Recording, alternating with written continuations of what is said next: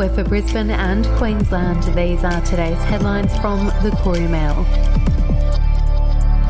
The man accused of killing Toya Cordingley on a Queensland beach has complained the food served inside his Indian jail cell is too spicy, while an application to extradite him back to Australia was heard. The Delhi court on Friday reserved their order on the request to extradite Rawinja Singh to Australia for January 24, with the judge saying they will pass the order on that date.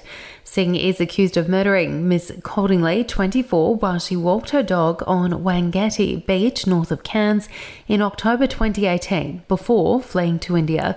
He was on the run for about 4 years before he was captured following a $1 million reward appeal by Queensland Police. If you would like to read more on that story today, you can take out a subscription to the Courier Mail at couriermail.com.au or download the app from the App Store. Medics fear that Queensland Health has been experimenting on the women of Gladstone by using the maternity bypass as a test to see if it could run as an independent midwife model with little involvement by obstetricians. And the state's top obstetricians warned such a regimen would see babies or mothers put at significant risk. He said that the only safe option for women was a collaborative relationship between doctors and midwives. We'll be back after this. It has many alter egos: Devon, Fritz, Polony, the main ingredient of the Bogan sandwich, but there's always been one constant with the humble manufactured meat roll. It was cheap as chips. Now, and perhaps the greatest example of cost of living pressures gone mad, the price of the classic school lunchbox staple has hit $10 a kilo just as parents are stocking up on supplies for the start of term 1. It's a far cry from the luncheon meat's heyday in the 70s and 80s, when it was snapped up by budget-conscious shoppers for just 99 cents a kilo. It was cheaper still in the 50s and 60s.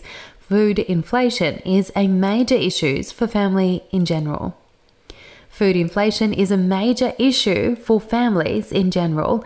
Australia's inflation rate sits at 7.3%, with notable price hikes including groceries, dining out and takeaway food. And Michael Clarke and Jade Yarbrough were in Noosa trying to patch up their rocky relationship when a quiet dinner turned into a wild fight in a public park. Sources close to the pair say they were on a break when Clarke allegedly hooked up with former girlfriend Pip Edwards in December. However, Edwards was apparently riled when she saw photos published of Clarke and Yarbrough enjoying their holiday reunion in the popular Queensland tourist spot in January.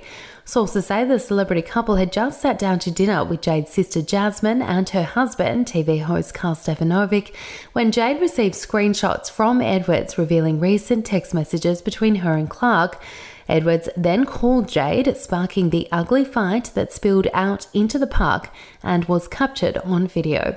Police are now investigating the incident, which resulted in Jade slapping the former Test cricketer. For more updates and breaking news throughout the day, take out a subscription at couriermail.com.au.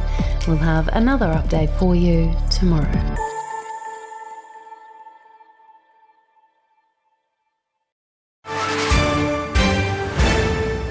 News doesn't have to be boring. The Brits have given Prince Harry a new nickname after yet another tell-all interview. Oh God, is it the Ginger Whinger?